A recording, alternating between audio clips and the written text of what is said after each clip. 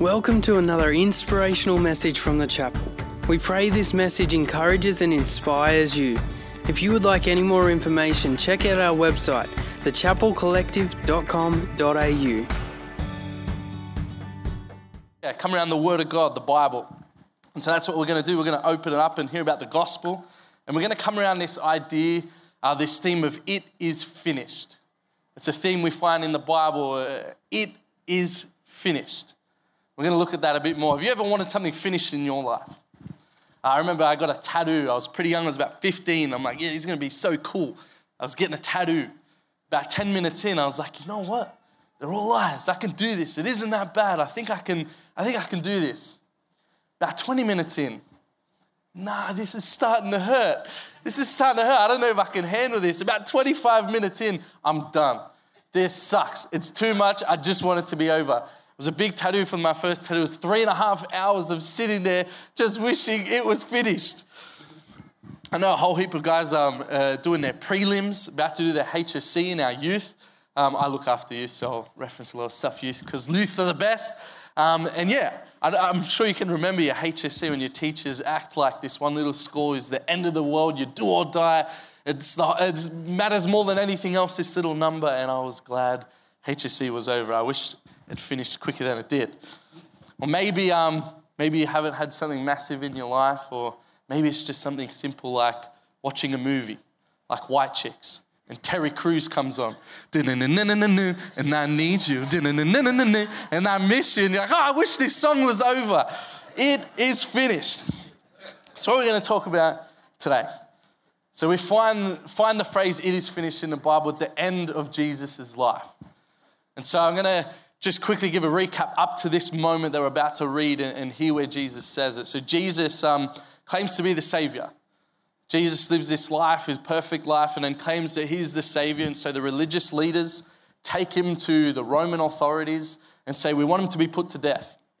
They find no fault in him, but the religious leaders are adamant, no, we need to put him to death.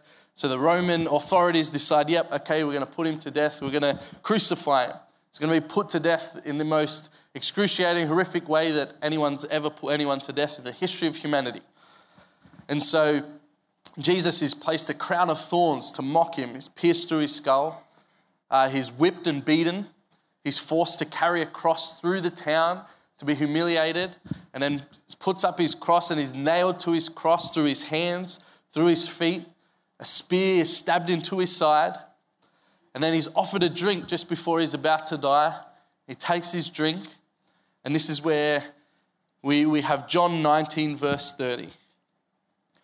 When he'd received the drink, Jesus said, it is finished. With that, he bowed his head and gave up his life. What was finished? You think he was just referring to his life being over? Or maybe the pain that he was going through, the excruciating pain, just wanted it to be over. It is finished. What was finished? What did he mean, it is finished? Well, that's what we're going to talk about this morning. It is finished. To understand what was finished on the cross, I think we first need to understand what God's heart is. So what we're going to do first is go through one of the parables in the Bible in Luke chapter 15. Jesus is trying to explain the heart of God to his disciples, the people that were with him when he was alive. And he's trying to explain the heart of God, the kingdom of heaven. And he talks about how a shepherd will leave 99 sheep to go chase the one sheep that's lost. He's trying to explain it. That's the heart of God. He wants to save the one that's lost. And then he tries to explain it further with the parable of the prodigal son, the lost son. So we're going to read the first part of this. We might not have all the verses because I changed it a little bit last minute, sorry. But I promise this is what it says in the Bible. I'm reading it word for word. So Luke chapter 15, verse 11 to 19, it says, to illustrate the point further, Jesus told them this story. A man had 2 sons. The younger son told his father, I want my share of your estate now instead of waiting until you die. So his father agreed to divide his wealth between his sons. A few days later, this younger son packed all his belongings and took a trip to a distant land. And there he wasted all his money on wild living. About the time his money ran out, a great famine swept over the land, and he began to starve. He persuaded a local farmer to hire him to feed his pigs. The boy became so hungry that even the pods he was feeding the pigs looked good to him, but no one gave him anything. When he finally came to his senses, he said to himself, "At home, even the hired men have food enough to spare, and here I am, dying of hunger. I'll go home to my father and say, 'Father, I've sinned against both you and heaven, and I'm no longer worthy to be called your son. Please take me on as a hired hand.'" So here this represents humanity. In the same way the son decided, "No, I'm not going to go my father's way, under my father's authority. I'm going to do my own thing. I know how I can have life greater and experience life to the full." And he leaves his father's house. In the same way, Adam and Eve in the very beginning, they were under God's authority, our Father in heaven's authority. And they thought, no, God's given this life, but they were fooled into thinking if we disobey God, we can have life greater. There'll be something better if we disobey God and do the one thing you're not meant to do, eat from the forbidden tree. And they make that decision the same way. Adam and Eve's life gets messy. They bring sin and guilt and shame into the world. The same way this young man leaves, and yeah, he had wild living. I'm sure he would have enjoyed things at the moment. I'm sure the apple probably tasted pretty good for Adam and Eve. But then, because they've gone their own way, life gets messy. Life gets messy. And so then after life gets messy, they have to face the music. Adam and Eve then in their guilt and shame had to then face God. The lost son realizes, oh man, life was better for even my servants under my father's will. I'm going to go home and try and just be a servant. It's time to face the music. Now we're going to read the last of what we're going to read in this parable. And we see the father's heart through the rest of this parable that we're going to read. So from Luke 15, verse 20 to 24. It says, "So he returned home to his father. And while he was still a long distance away, his father saw him coming. Filled with love and compassion, he ran to his son, embraced him, and kissed him. His son said to him, 'Father, I've sinned against both heaven and you. I'm no longer worthy of being called your son.' But his father said to the servants, 'Quick, bring the finest robe in the house and put it on him. Get a ring for his finger and sandals for his feet. Kill the calf that we've been fattening in the pen. We must celebrate with a feast. For this son of mine was dead and he's now returned to life. He was lost, but now he's found.' And the party began." We see God's heart in this parable. There's three things that stick out to me about God's heart. One is he sees us coming. A good father that loves his kids is in anticipation of his child's return. He's waiting for the return of his child in anticipation. He's not doing his thing. No, he's waiting, and he sees his father, he sees his child on his way coming. And then two, there's no "I told you so." There's no standing there with arms folded and there's no music to face up to. The love of the father overcomes that is just met with love and compassion, and the father runs and meets the son on the driveway. Doesn't even wait for him to come to him. The father meets his son on the driveway. It's the heart of our God. It's the heart of our Father in heaven. And number three is what it's all about, I think. At the end when he says, "My son was lost, but now he's found. My son was dead, and now he's alive." That's what our Father wants for us. Doesn't want us to be lost or dead, but to be alive spiritually and to be found in him. This is the heart of our Father. Okay, so we know the heart of the Father. It is finished. How does it relate? Well, we had a youth event. Last week, and we shared the gospel, shared the life of Jesus, and we gave young people the opportunity to come and live life as a Christian. And we had about 20 young people make this decision and come, and we filled out a hallway and we're all chatting, and some kids came up and were just to ask us questions about God. And one little girl said, "Luke, why does God forgive us? Why does God forgive us?" Well, at the event, I had my wife, Sarah, and I had my two little girls, Delilah and Freya, who are 4 and 3, and my little boy, Hamish, who's 1, and they were just running around being gooses as they do. And I know this little girl was interacting with them earlier. I said, "You seen my kids, right?" She's like, "Yeah." I said, "These are my kids. I love them. I want them to have the most incredible life. And I want to do life with them. I want to care for them and provide for them. I want to do life with them. I want them to want to do life with me. And if there was something that got in the way of that, I would do anything I could to get rid of it. And I'm an imperfect father with plenty of things wrong with me. How much more that a perfect father in heaven with unconditional love for us, how must he feel? And that's what was finished. What was finished is there's a barrier between his children, us, humanity, and God. And it's sin. It's when we turn and do life our own way, and we get things wrong and we mess things up. God's holy and righteous. He's the creator of the universe. He's God. And when we bring sin into the world, from when Adam and Eve brought sin into the world, there's this separation between us and God. There's a barrier in the way of us having a relationship with God and living life what we're purposed for.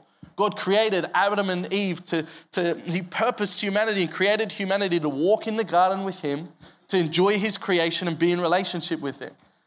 So that's what we're purposed for. And so there's this barrier of sin in the way, going our own way, that separates us from God. And throughout the history of humanity, there's this cycle all through the Old Testament of humanity turning and going their own way, life becoming a mess, trying to turn and be reconciled and trying to restore this relationship with God, having to sacrifice animals and build altars and forever being always separated from God, trying to restore this relationship. There's this thing in the way. There's a barrier in the way between a relationship with humanity and God. And that's what was finished on the cross. God sent his son Jesus to die on the cross, live a perfect, faultless life, perfect innocence, crucified in the most horrific way, to pay for the sin, to pay for us choosing to go our own way, to face the music for us so that we can have a relationship with God. He paid for it all. I heard it said like this once, and I loved how it explained it, and I got a great picture from it. It says that the crown of thorns was pierced into his skull. Pays for the sins of every thought we've had, everything we've looked at, everything we've said that we shouldn't have. That his back was whipped apart for every time we've turned our back on God or turned our back on others. That his hands were pierced to the cross to pay for the sins of everything that we've done wrong with our hands. That his feet were nailed to the cross. Every place we've gone that we shouldn't have, every place we've been that we shouldn't have. That a spear went through his stomach.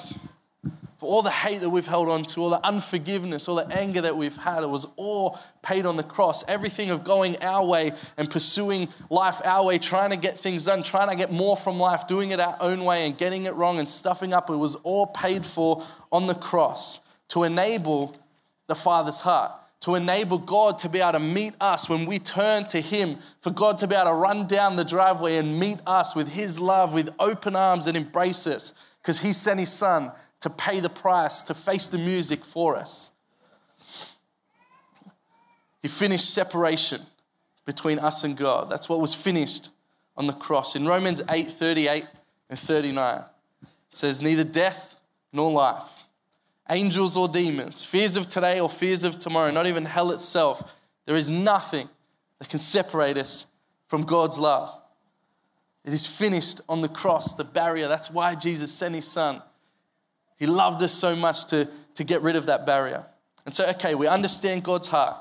We understand what was finished on the cross. What does that mean for us?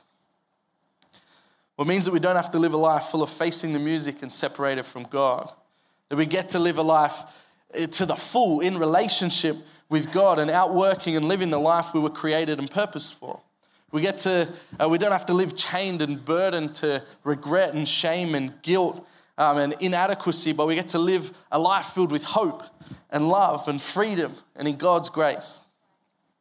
There's three things, one we see in this story and two others of how we do that, how we have this relationship with God. The first thing, Romans 10:9, it was on the screen earlier. You confess with your mouth that Jesus is Lord, believe in your heart he rose from the dead and you shall be saved. If we believe that Jesus finished it on the cross, it's our faith in what Jesus did, and then confessing that Jesus is Lord. I think this gets confused a lot with Jesus is real. It's Jesus is Lord, restoring God as the authority, God the Father as the authority, that Jesus is Lord of our life, turning from our way to acknowledge God, we're coming under your authority. Jesus, the life you lived, we're going to follow you. Jesus is Lord. But it's not just turning from our way. It's not just the initial turn and going, yeah, okay, we got it wrong. But it's continuing in his way. It's what it means to be a Christian. Christian is a follower of Christ. We live the life that Jesus lived. Imagine if the son returned and he has this encounter and he experiences the love of his father to forgive him, and he has this feeling of inadequacy. He's not even worthy to be called a son, but he's forgiven and experiences that grace. What if he returned with that arrogance to then not be changed and his life be the same and be lost? But no, it's when we encounter that love from God, when we encounter his grace in our lives, it causes us to be changed. To go, yeah, I'm going to live, oh man, I don't deserve this. The kind of love is who he is, that he loves us as we are. Even though I'm imperfect, you still, God, love me. My perfect Father in heaven, I'm going to live for you. I'm going to live a life to try and, we're never going to be worthy of it. We're never going to be worthy of it. I remember this guy said to me once, I grew up as a Christian and I felt like I'd got it wrong. And because I knew better, because I know Jesus is not okay. And this guy, Simon Bartlett, he said to me, he goes, Luke, if you could live a perfect life, there'd be no need for Jesus to die on the cross. We need Jesus. We're going to get it wrong and we're going to stuff up. But Jesus paid the price for us not to have to go through that cycle and be separated from God. We can continue in his way. We can try and outwork the life Jesus lived, to follow Jesus and live under God's will and pursue God. Life to the full that God's shown us to live under his will. And we don't have to turn left and right and go through that cycle. We can stay his way. Stay his way. The way we do that, read the Bible, the gospel of Jesus. Jesus' life is in here. We can look at it and see how to live our life. We can find who God is through the word of God. We can pray and worship. Come together in church like this, in connect groups. The Bible says as iron sharpens iron, so too does one sharpen another. Coming together and helping each other. Stay his way. And the last thing, which is great news, is that we're not alone. We have the Holy Spirit with us. It's a gift that we get, that when we decide to turn from our way and to go God's way. After Jesus died on the cross, he said, he came, and before he went to heaven, he rose again, and then before he went to heaven, he said to his disciples, don't stress that I'm going, because someone greater than I. Jesus changed the world forever as it was known. He said, someone greater than I is going to be with you. He's talking about the Holy Spirit. So when we decide to change from our way and go God's way, we get the gift of the Holy Spirit to convict us, to help us to understand what's wrong, to guide us, lead us, and prompt us, to help us navigate the Word of God, to navigate the Bible, to help us to pray and stir up God dreams in our heart. That's the good news. The good news is that it's finished. Sin is defeated. Jesus paid the price so that we can have a relationship. He didn't just die with our sin, but he rose victorious, defeating our sin so that we can be in relationship with God. And now we can live in relationship with him. And this is something that we sung, and I'm going to ask the band to come back up if that's all right. We're going to sing it again. Here's the thing, God loves us as we are. You love me as you find me. God loves us as we are, but he loves us too much to leave us as we are. Loves us too much to leave us as we are. So I want to give us an opportunity, everyone an opportunity, to make a decision today, to turn from your way and go God's way. Whether it's the first time you want to make that decision, or whether it's the 50th time. To turn from your own way and experience life to the full in relationship with our Father in heaven. Maybe you're at a low like the lost son. Maybe you could just see your life heading that way. Maybe your life's great, but you're empty, you're spiritually dead. Well, I want to say, like the parable, God sees you coming. God's waiting in anticipation for you. He sees you coming. He's ready to meet you with open arms. No, I told you so's, just love and compassion. Come home, be found, come alive. There's this song, this is Who Am I? So always says it's my favorite song. It is my favorite song. It's who am I but a vapor in the wind? Who am I that the God who created the world would look on me with love? This is the love of our Father. We're his children. He loves you. This isn't just a God who's distant and far. that he looks over his creation, but he's a personal God. He created us to be in a personal relationship with him. He cares about you. Even though you've gone your own way, even though we've done our own thing and we stuff up, even though we're imperfect, even though we're unworthy to be called his son, he loves us so much. Like a father loves his children, he loves us so much as a perfect father that he still wants to have that relationship. He's waiting in anticipation. So what we're going to do, we're going to have this song, and then I'm going to come up and I'm going to give people an opportunity to pray a prayer. But if you feel like that's you, if you want to make a decision to turn God's way, I want you to just have a moment during this song.